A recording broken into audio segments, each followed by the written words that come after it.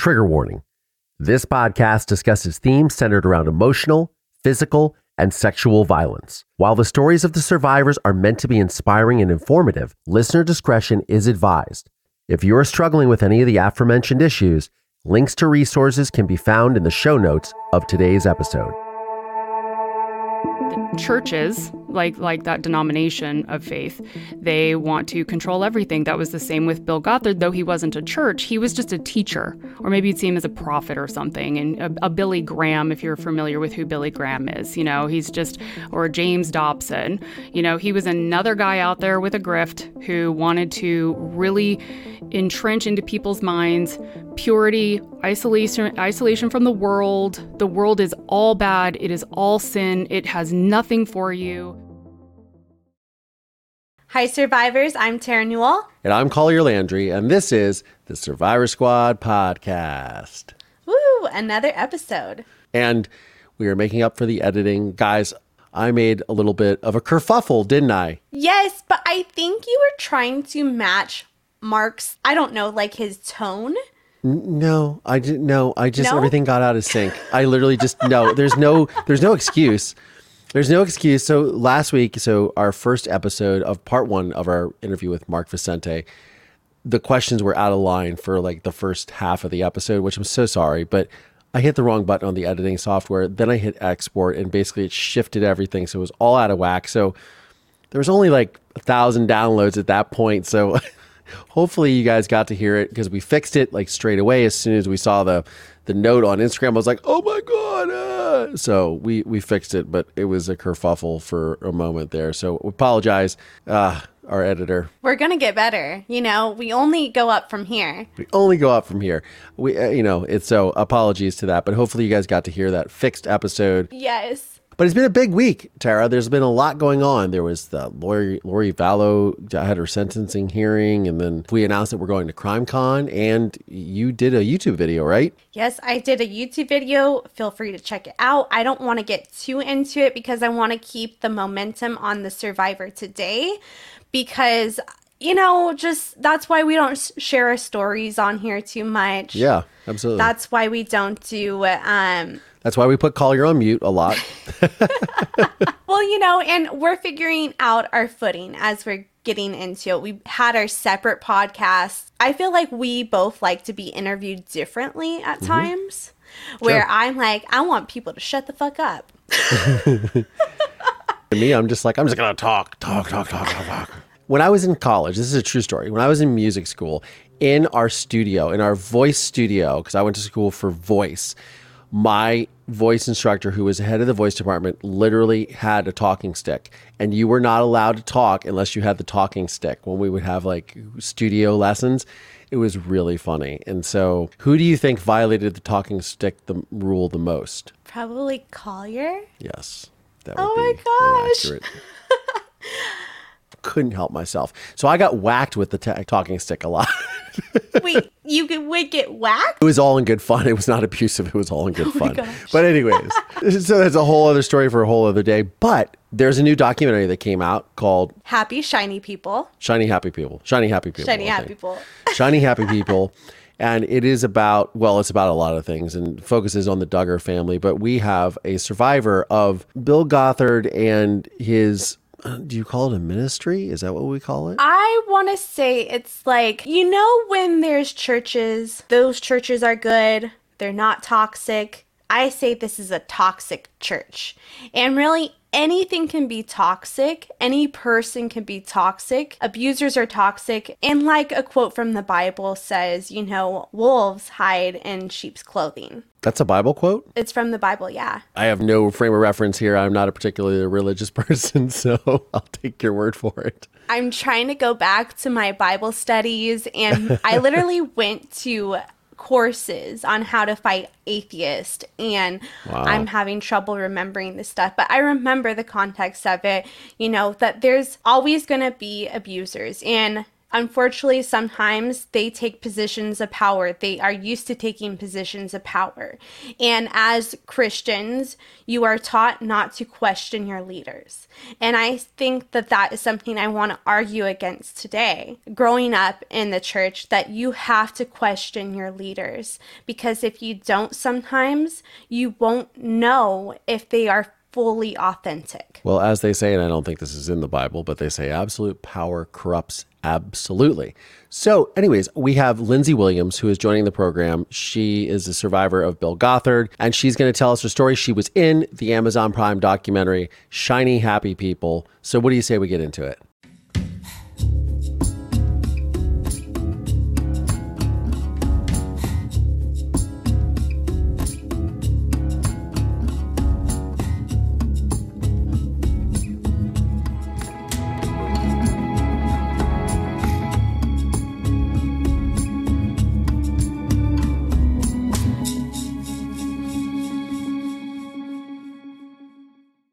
Now, how did the Duggars fit into all of this? And how did you come into the documentary, and how is all that?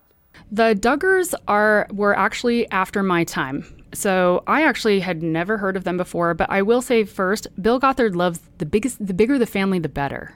He loves the big families. I think honestly, to some degree, he just likes to exploit them like they're circus freaks.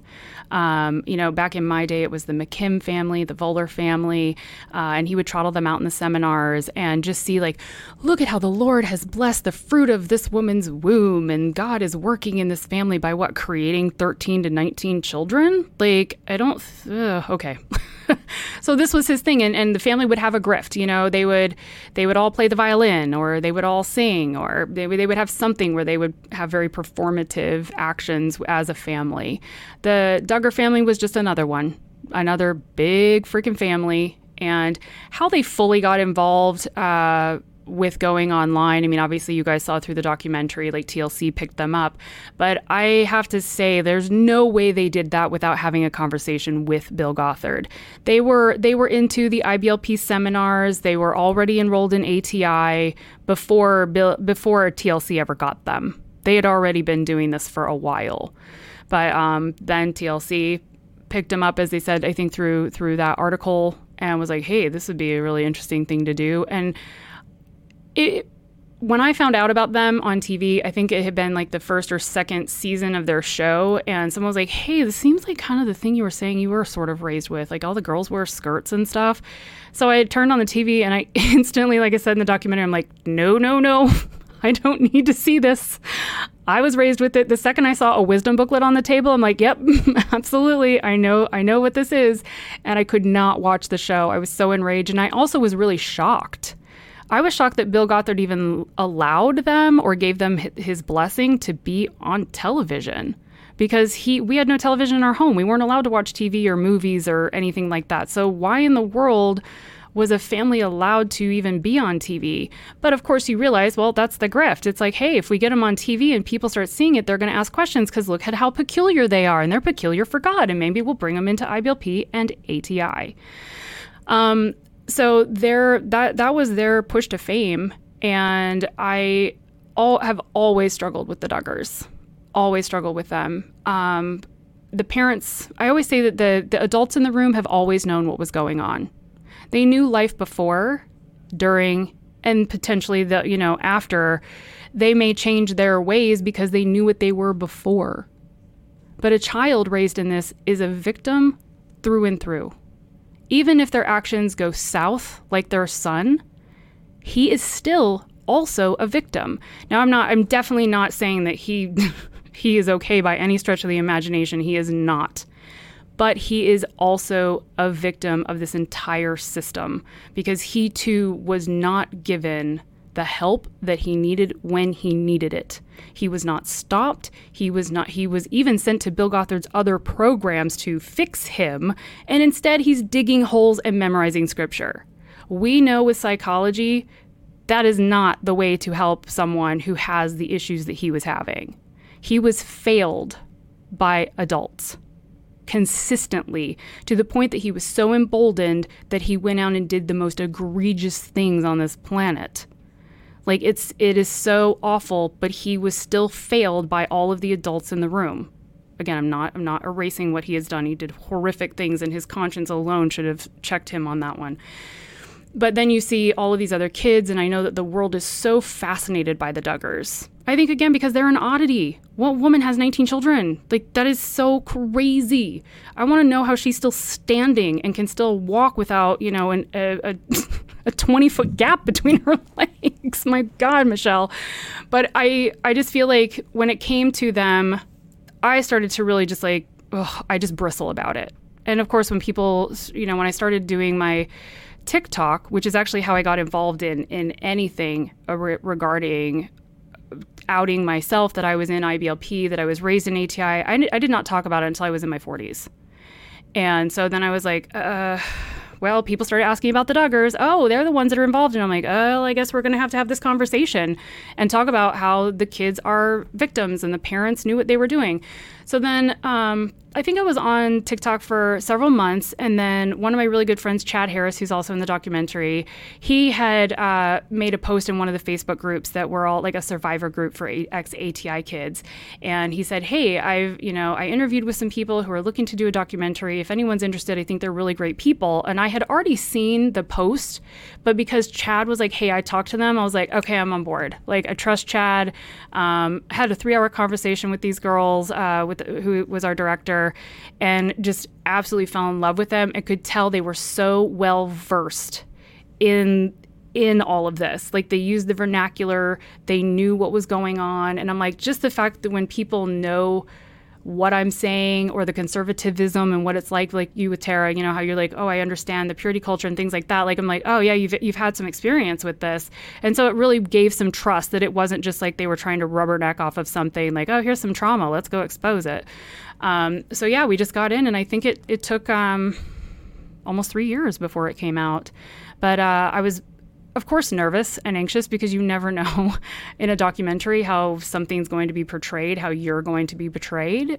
Portrayed, not betrayed. Although that's probably also a fear. They're going to be betrayed at some point. But like, I went and I interviewed for 5 hours in February of 2022.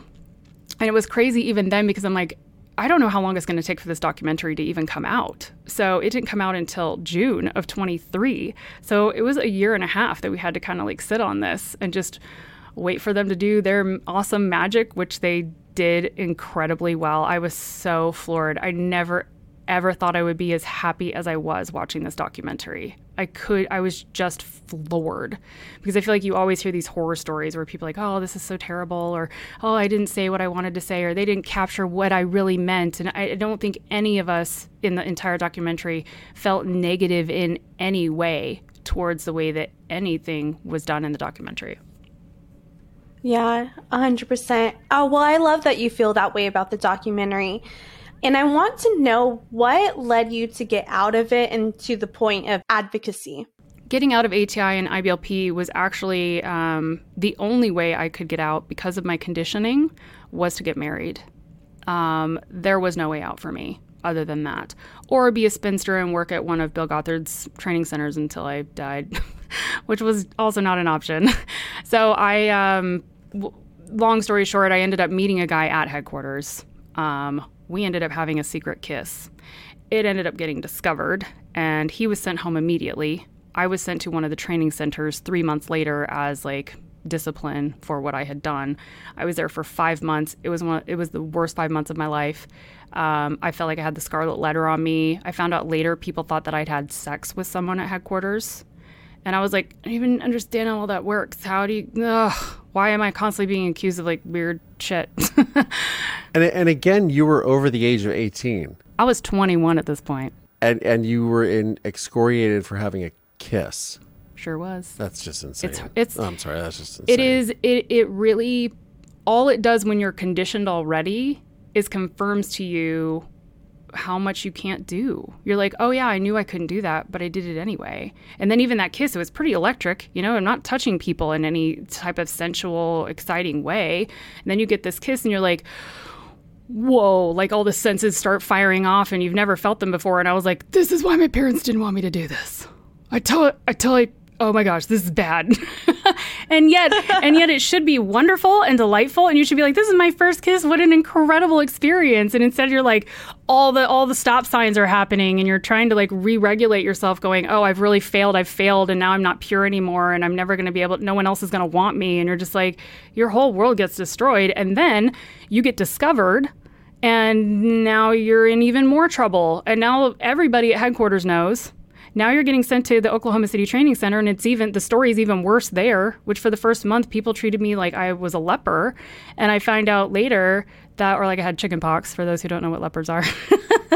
But I was like basically just completely ostracized. And I finally asked, what's going on? Like, people are acting like I've done something really, really horrible. And someone closer that I became friends with was like, yeah, well, we heard that you had slept with someone. And I was just mortified. I was like, I don't want to interact with anybody anymore. Like, I got really depressed when I was in Oklahoma City, and I think it was 21 years old. Like, my IBS started then, like really shifted into a high gear, and I didn't even know what it was. And my stomach was hurting constantly, and I was barraged while I was there, like with this woman who was wife to the training center leader.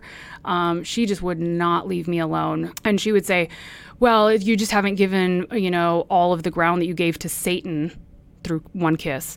You haven't given that ground back over to God, and so Satan is still controlling you, and these ailments are because you haven't succumbed and submitted to the Lord. So I wasn't getting medical help. I found out years and years later I'm allergic to wheat.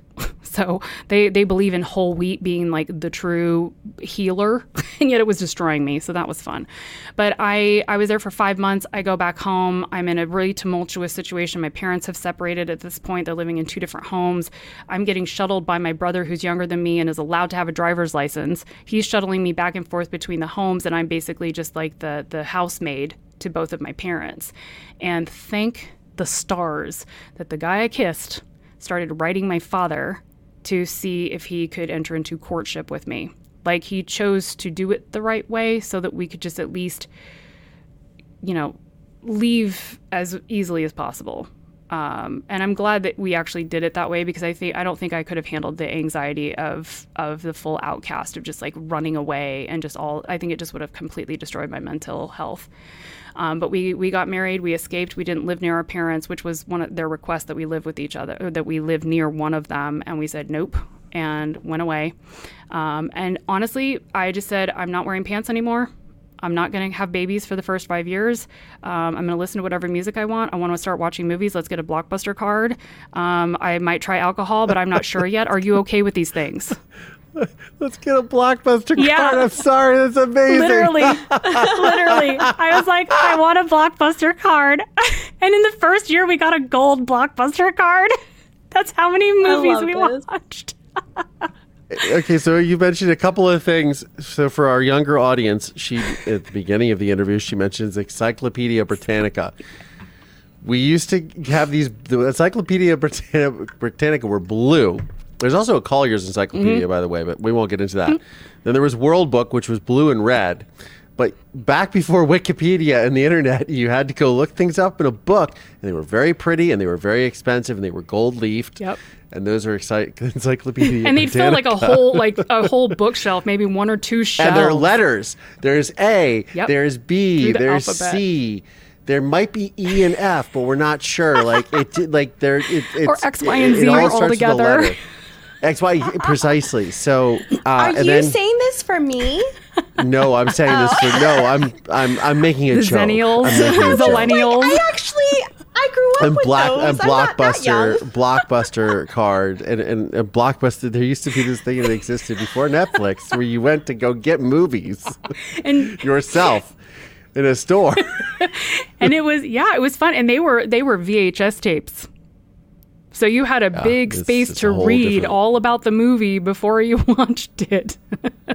And you had to rewind them back, where you got the penalty, Please be kind and rewind. Oh, yeah, the be kind, rewind. Be kind, rewind. I love it. Oh, my God. That's amazing. I'm so glad you pointed that out. Be kind, rewind. That's hilarious. I had to. I'm sorry. I had to. Good. I felt... But so okay, so in all seriousness, though, obviously, so he wanted out too, right? Yeah, I think he'd been checked out a little bit at his in his own life, but because he was male, he had a lot more freedom to just be. You know, women didn't have that. Of course he did. He's male. Yeah, exactly. Yeah. That's what people don't understand. This is all about the patriarchy. Exactly. So it's like, they can do whatever. Did you see the Barbie movie? I have not yet. I've heard all the great, horrible things that Christians are saying about it. all I wanted to do, my whole idea of the patriarchy is I just wanted to ride the horse. I just want to ride the horse. I just want to ride the horse. I was just interested in horses. So now brilliant. everybody has to see the movie. I do need to see it. So brilliant. You know what? When I was a kid, I thought riding horses would be so amazing, but I was told that women couldn't ride horses because it would.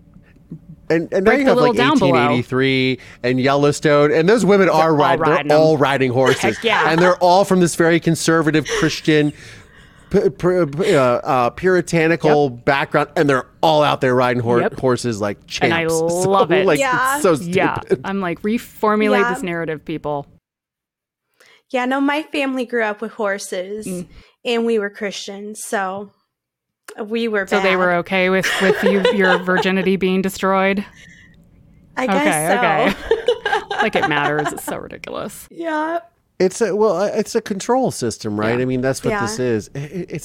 But you know what? And I no disrespect to your story or Bill Gothard, but it seems like it has a lot of dysfunction in it. Oh yeah. We interviewed Brielle Decker, who was the 65th wife of Warren Jeffs, and in that, the fundamentalist Church of Latter-day Saints, right? They don't let you out. Yep. Like you're a hostage. At least this was like, you got to like go buy your clothes when you went to the thing. It seems like they're kind of loose with the reins in their cult like system. No wonder it didn't work. But now they've moved to Texas. Maybe that's a whole different story. You are right there in that some of these other systems are really, really rigid. You know, you have Mennonites and Amish too, where they are so isolated and on compounds. Yes, they are. You know, Bill Gothard was, I think, very insidious in the way that he created his system because he didn't have to have a compound. We were so self-reporting. We were so conditioned that the door, I've had friends ask me, when you were at headquarters between the ages of 18 and 21, did it never cross your mind that you could have just walked out the door of the house you were living in and never come back?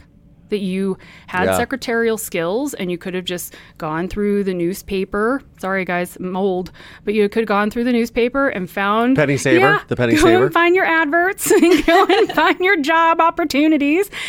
Call on the dialing up telephone and LA Weekly, or the rotary phone. I'm not that old, but then call up and get a job as a secretary. And I literally said, no, it never crossed my mind. Like, this was all I knew. And it also gives you are instilled with such a fear of the others. So it was partly like, I could have gotten out, but it wasn't like I had a huge savings. And so what would I live on? And now I have to live by myself and I have no way to commute. And what in the heck do I do? I would need help to establish myself. But also, everyone else is really scary. They watch movies. They wear pants. They're really bad. Yeah, it's like being in prison. Of your mind. One of the things that, but it is like, because you're conditioned, everything is provided for you, right? So that's like one of the things, I talk about a lot, just having a father who's in prison, is, and I remember one of the counselors there saying, prisoners, they're like men, prison turns men into babies. Because when they get out, like, you have everything is provided for you, right? I mean, it's horrible, but you're 3 meals a day, go to sleep at this time, you can use the shower now, you can use the toilet, you can use this, here's your rec time.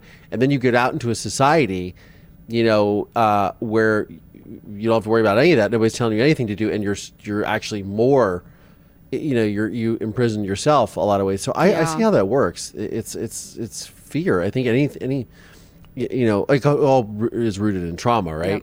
Trauma, you don't understand, like, oh, I can do this now. Oh, I still have times where I think that, having gone through what I went through as a child, where I'm like, wait a minute, you can do that? I guess you can. I'm in my 40s. Yeah. Like, come on now. So it's interesting. It's the conditioning. I always default to that. It was a cult of conditioning. And if you can start them really young, like if we talk back about the Duggars, you see all these kids getting out into the real world now, and everyone's like, how come they're doing this and why aren't they doing that? And I'm like, you guys, they are just getting on their little rickety baby giraffe legs for the first time. Like, they don't know how to function in the world yet, and it's going to take them decades. It took me 20 years to start talking about my experiences in the cult. I just was like, if I put it in a box and I stick it up in my closet and I just forget about it, I'm just going to go and try to function. And I made a big mess of things a lot of the time. I was confusing and weird to everybody I knew. I would get made fun of, or people would say references that I didn't know, and I'd just kind of be like, oh yeah, no, great. And they'd be like, oh yeah, didn't you love that concert? I'm like, shit, now we've wandered into things I don't know. Couldn't be more grateful for the cell phone. Could not be more grateful for the smartphone. When that came on the scene, oh my gosh. I do hair and makeup for a living. Been doing it for 13 years now. And so I was in New York for 10 years and love what I do. But again, I'm on set where people are throwing down references for fashion shoots. And I'm like, no, any of this. So I would just like run to the bathroom and, look it up really quick on Google. And I'm like, thank God for Google, like maybe there is a God because Google exists. Wait, it's John Paul Gaultier, not John Paul Gaultier. Gaultier. John Paul Gaultier. Gaultier. Hermes. Oh man. And so you went to the big scary big city of New York City. Yeah, I went from one trauma to another because why not? That's what trauma people do. We just, I know how to work in high functioning stress and disaster, and I do very well in it. And then you joined all the rest of us crazy people out here in Southern I California. Did. Because this is where they don't want you to go at all. Right. We're all safe behind that border. Like, I swear to God, like, I listened to people talk about this and they're like, oh, California. So I'm like, I'm so glad you guys think it's complete bedlam over here. And like, people are getting shot in the street, and yeah, there's crime, there's homelessness, but there's crime and homelessness everywhere. Yeah. Like, people are getting shot in the street and it's bedlam and houses are being set on fire. So like, think that. Like, listen to your news programs that tell you that, because we don't want you here. Like, we get too many people anyways. Like, please. Like, we're all praying for the big earthquake so people just leave. We can have peace. Well, aren't a lot of them moving on to like Texas and all those places too. So like, they can. Yeah. Blue skies, green lights. See you guys. I love it here. Have fun. I didn't think that I would, because I was very much a New York girl. Like, I just loved the fire and energy of that city.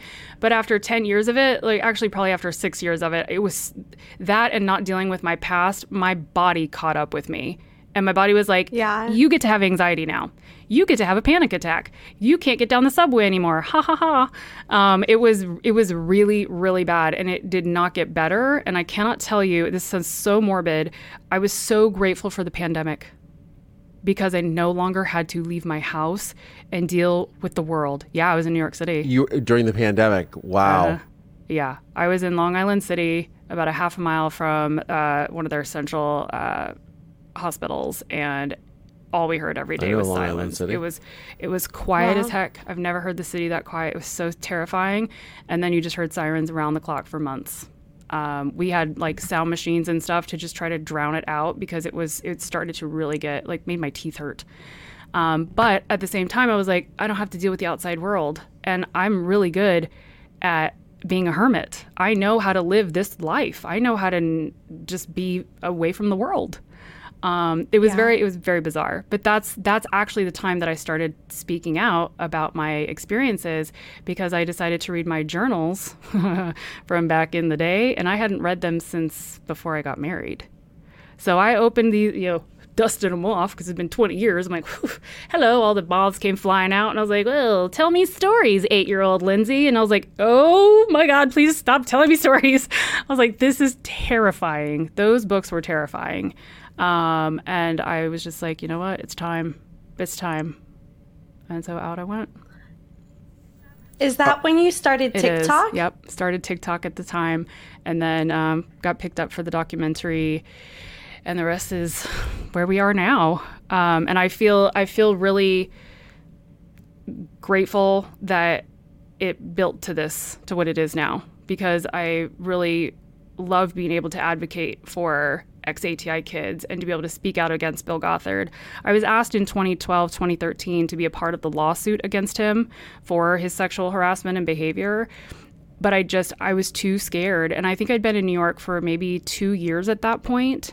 And I was like, I'm trying to be a makeup artist, like a successful makeup and hairstylist out here in New York City. The last thing I need is to be drawn back into my full past back there with some creepy dude who was just like into feeling it up. You know, I'm like, I don't think I could handle it. I really knew my own limit. I was like, if I have to hear his voice, if I have to sit in a courtroom with that man, I don't think I'll come back from it. And so for a long time, I felt like I was a coward. Like I cowardice just said no, and I just couldn't find my bravery. And I had a couple of girls reach out to me to verify some of their stories, because we were housemates and things like that back at headquarters. So I did that a little bit. But even then I was like, I verified a few stories. I really can't take any more. Like, I'm so sorry, but I can't do this. At a certain point, you have to look out for your own mental health and who you are. And you don't owe any of those people anything. I know that this might sound solipsistic or, bad, but it's not. You chose to get on with your life, and you need to look out for yourself. Well, the really beautiful thing has been now with the I think what happened was I preserved myself until the time that I was strong enough. And being able to speak on the documentary, I felt that full power in myself. I felt very grounded, very clear. I wanted to stare that camera down through the barrel. Just like, if Bill's watching it, he's seeing my eyes look straight at him. I was not going to let that man wiggle off the hook. Just breaking the fourth wall? Yeah, pretty much. Shatter it. So very, very glad to have been able to have done that. And it's been really beautiful because a lot of those girls from the lawsuit, they have their own documentary coming out called Until the Truth. It should be coming out, I think, next year. And they are the girls from the lawsuit, and they're sharing their story, I think, post-lawsuit and what happened prior, like the actual experiences that they had with Bill. So I'm really, really looking forward to that. And they've messaged me and supported me as well. And, I've told them, I'm so sorry I wasn't a part of the lawsuit. And they were just like, same as you just said, like, look, you had to do what you had to do. Like, we hold no, issue with anybody. Like, we were all struggling with everything.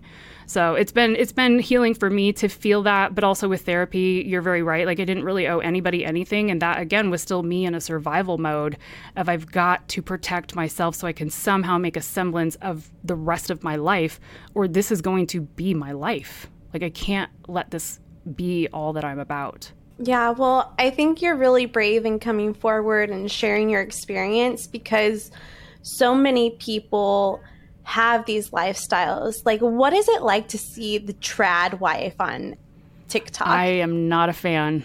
I think it is so... First, I want to say there is something about being older now to seeing how technology and advancement is changing the landscape, but not the narrative. Like, we're not doing it in churches. We're not doing it necessarily in small huddled Bible studies anymore, in someone's house. I mean, I'm sure that's still happening.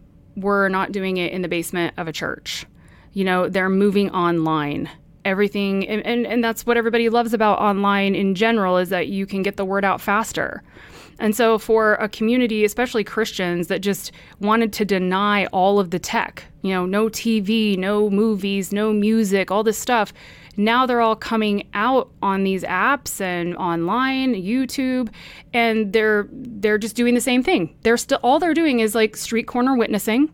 It's the same thing, just a different platform. But what I hate about it is that it is, well, not just the narrative, but it's being promoted as this like bubblegum experience. That submission is like going to a carnival. It's the most fun you'll ever have. You'll never feel freer. And I'm just like, how can you sit there and literally say submission is the best thing that's ever happened to you? Like in your general life. Look, I'm not talking about the kinks. Who doesn't love the kinks? But it's just this submission and this patriarchal behavior. But what I see in most of these trad wives is they don't even see the problem. They don't see it. And they are so committed, just like I was, in a way. I'm committed to the narrative. I think nowadays people that like myself back then where I'm like, I just don't know if God exists. I don't know if he's real. If I'd been online and on the internet, I very quickly would have come to my understandings of being an atheist. I'd have been like, yeah, no, this is, I'm good, because God never pulled me out of those situations. He never stopped any pain, trauma, or abuse ever. I had to be the one to remove myself from these experiences. So I would rather believe in myself, because I was never given that autonomy or that ability to believe in Lindsey and what Lindsey's capable of. I don't sit at the altar of almighty Lindsey, but I want to believe in myself, that I will make good, strong choices and that I will support others and that I will love them. I don't want a faith system telling me what I can and can't, should and shouldn't do. And yet with the trad experience, that's all they're about. Everything that they need to do and know is coming from the Bible or the wise women above them, and then they just keep shoveling it in like it's a yummy ice cream at a carnival. And I'm like, well, enjoy yourself, I guess. Like, I just feel really sad because there's no way to actually get through to people like that. There isn't, because they drop mic. Well, that's what you feel. Well, God's in control. Well, they will drop mic constantly on you and stop it. Or the straw man. Mm-hmm. Yeah, exactly. Strong man as well. Oh, so you're saying that you support pedophiles? Right, exactly. No, that's not what I'm saying. What I'm saying is I think this is propaganda. A lot of this behavior that's going on right now, they're not understanding what the narrative is that they're creating. Mm-hmm. Post 9/11, there was this massive Islamophobia that was going on. And this behavior is the exact same thing that they were so against at that time, like people controlling women. There was this like whole uprising in this country of everybody, like they treat women this way, they feel this way, they have this, they're fundamentalists too, of they don't let people get educations, they don't have freedom like we have. We don't understand that. And now we are going back to this, okay, it's the same thing we were fighting against 20 years ago. And now we're doing the same thing in this country. I don't understand. I really don't understand. It's because it's a newer, younger, uneducated generation. They're not informed. So they don't really know, and they don't want to be informed. They are happy with their belief system. And the second you pull on that thread, the whole sweater falls apart, and they want their sweaters. They want their coziness. They want the comfort. They want the foundation. They want to feel solid. And they are unfortunately choosing a very unstable religion that is very hypocritical. I mean, most of these people, when you are in a traditional, or I guess the trad wife, but when you're in fundamentalism like this, you have to control yourself so much that everybody does all the bad in the dark. And they hide it and they sneak around. And it's like, wouldn't it just be better if you just said, hey, you know what? I don't think I really am in it with my wife anymore, and I'd rather just get a divorce and just date people. Do that, because you know what? Your life is going to be a lot better and your kids will thank you in the end. And maybe your wife will love it because she'll find a relationship that actually someone cares about her, that she can care about them. It just, when my parents divorced, I could not have been happier. Those two enjoyed making each other miserable. And they stayed because of God.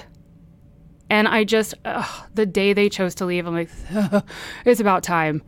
And the paths they chose were interesting. They definitely went back to the lives they knew before, which I found really fascinating too, because they raised us to be so rigid and strict and pure from the world. And then they just went back to their normal lives. Like, their regularly scheduled program was back on. And it has always blown my mind because, I don't know, they just assume that, like, what, I'm normal now too? Because I didn't have a normal before. It was only cult, and now what I'm trying to make as my normal. Yeah. So what are you doing today with the healing process? I know you've done EMDR therapy. Yes, I love therapy talk. 2 years ago, I got into therapy once I got out here to LA. And honestly, I thought just moving out of New York and coming to LA was going to be the cure. That like, oh, I was just under a lot of stress and that city is really stressful and the career I have is like really a lot of pressure and cliquey and stuff. And I got out to LA and it was still a bit of the pandemic going on. And I'm like, I still feel the same. Like I still feel like a really anxious mess. So I got with a really amazing therapist. We started immediately into EMDR and just a lot of other processes too, like breathing processes. I know if you guys are aware, in the documentary, I was wearing a necklace that had an elongated charm on it, and people thought that it was a vibrator. Yeah, on Reddit, people are like, "Oh my God, is Lindsey Williams wearing a vibrator? What a flex!" And I was like, "I know it's some people love wearing vibrators around their neck. I guess it's for some people, but not for me. This is a breathing tool. It's so that when you exhale, your exhale is slower, so that it doesn't collapse, and then you're still in your fight or flight." So I started wearing this around my neck. It's from Camuso, and I freaking love it so much. So my breathing regulation helped a lot, and then I got these because of EMDR. I got these BiTap bracelets. Like the name of the company is bi-tap.com, but they have a haptic in them, kind of like your Apple Watches, and so they haptic back and forth with each other. So it's like the EMDR where you're bilaterally either looking at the light left to right or you're tapping left to right on either like your clavicle area or on your legs in order to, again, put your brain into a very neutral space where it can't default to fight, flight, freeze, or fawn. So you're able to actually process through these traumatic memories of the past and reformulate and understand what was really happening, and that you have control of the narrative now, and you can sort of like reshape the trauma of that narrative so that it doesn't have like as much of a torturous effect on you. You can truly just look at it as a fact instead of it holding all of the emotional trauma that really stops your mind and puts you into these tripped out experiences where you're triggered so much. I've been to the wildest worlds. I think with AI, I really want to start trying to go and figure out if I can create the worlds that my brain made when I was in EMDR, because it was so much fun. But all these processes take a long time. You know, I think people think that healing, and especially with therapy, is like, oh, 6-7 months, I'm going to be great. And it really is not that way, especially when your trauma is really heavy. But one of the things that I've learned through all of this is that when you're looking for therapy and you've gone through religious, sexual, emotional traumas, you need to be with a trauma-informed therapist. And I know a lot of people are like, oh, but I'm with like a family therapist, or I've been in talk therapy for 10 years. And I'm like, I'm not trying to say talk therapy is wrong, but trauma-informed therapy gets to the root of things a lot faster. And I cannot speak enough about that. So if people aren't sure, like, oh, I don't know if my therapist is trauma-informed, call the office and ask. You know, and they may say, oh, well, we're just like family therapy or whatever. Find another therapist. I'm doing a lot of, I'm listening to a book right now, The Body Keeps the Score. And I'm obsessed with that book. But I love how he also is talking about trauma-informed therapists are very, very necessary for these types of traumas, especially if you're going into so much conditioning. Your brain really actually needs to be fully rewired. I mean, there were times where I would be screaming in my office during a session, and I'm just like, I feel like it's in my cells. Like every little bit of my DNA controls me to behave the way I do. And I have no control over my body. I'm just like, I'm in the body of a robot, and I can't make myself stop this stuff. But with 2 years of really hard work and some medication, thanks, Effexor, I've been able to really get to a place where I'm so much calmer. I don't have nightmares.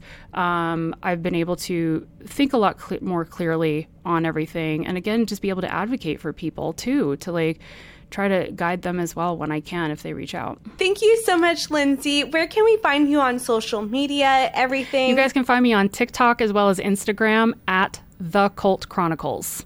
That's where I am for all the advocating stuff as far as IBLP and ATI and Bill Gothard. And then if you want to check out my hair and makeup, you can see that over at Crazy Pretty on Instagram. Aww. Yeah, that's my real life. Love it. That's your real life. The real life. Yeah. We like that. We like that. Well, Lindsey, I always tell Tara, we are all a part of a squad that no one really wants to be a part of, but we are all a part of the Survivor Squad. Lindsey Williams, thank you so much for joining the program, sharing your story.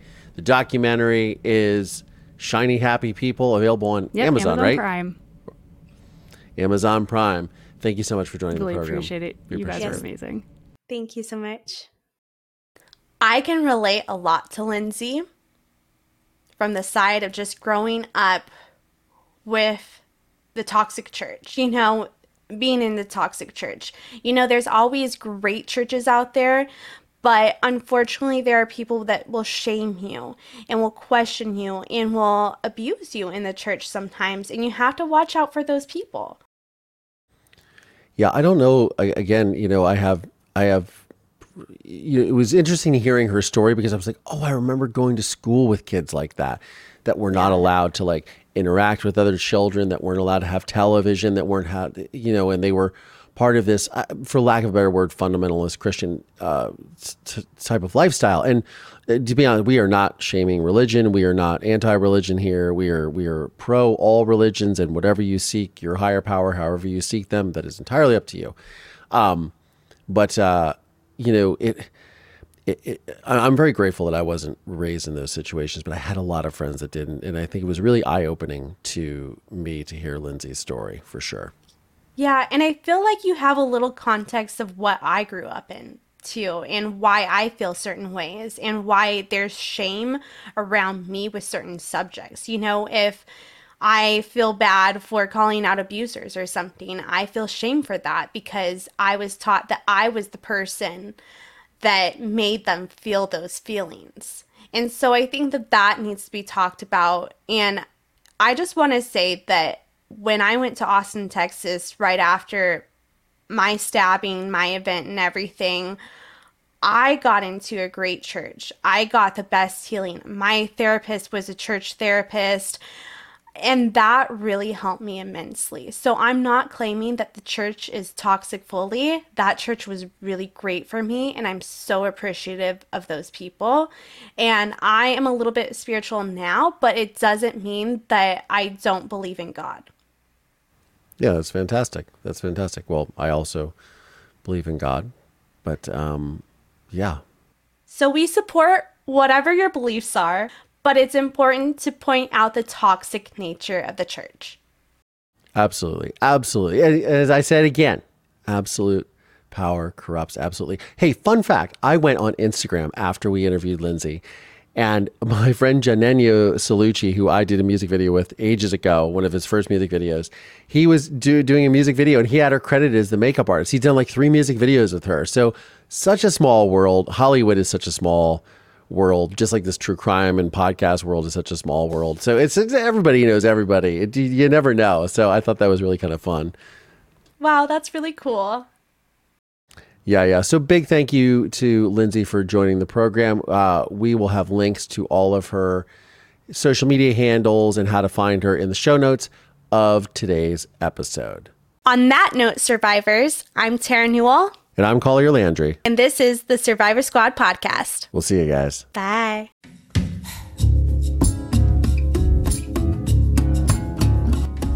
The Survivor Squad podcast is made possible by support from listeners just like you. Please subscribe via Apple Podcasts, Spotify, or wherever you get your podcasts from. And please consider supporting this program by visiting our Patreon page at patreon.com/Survivor Squad.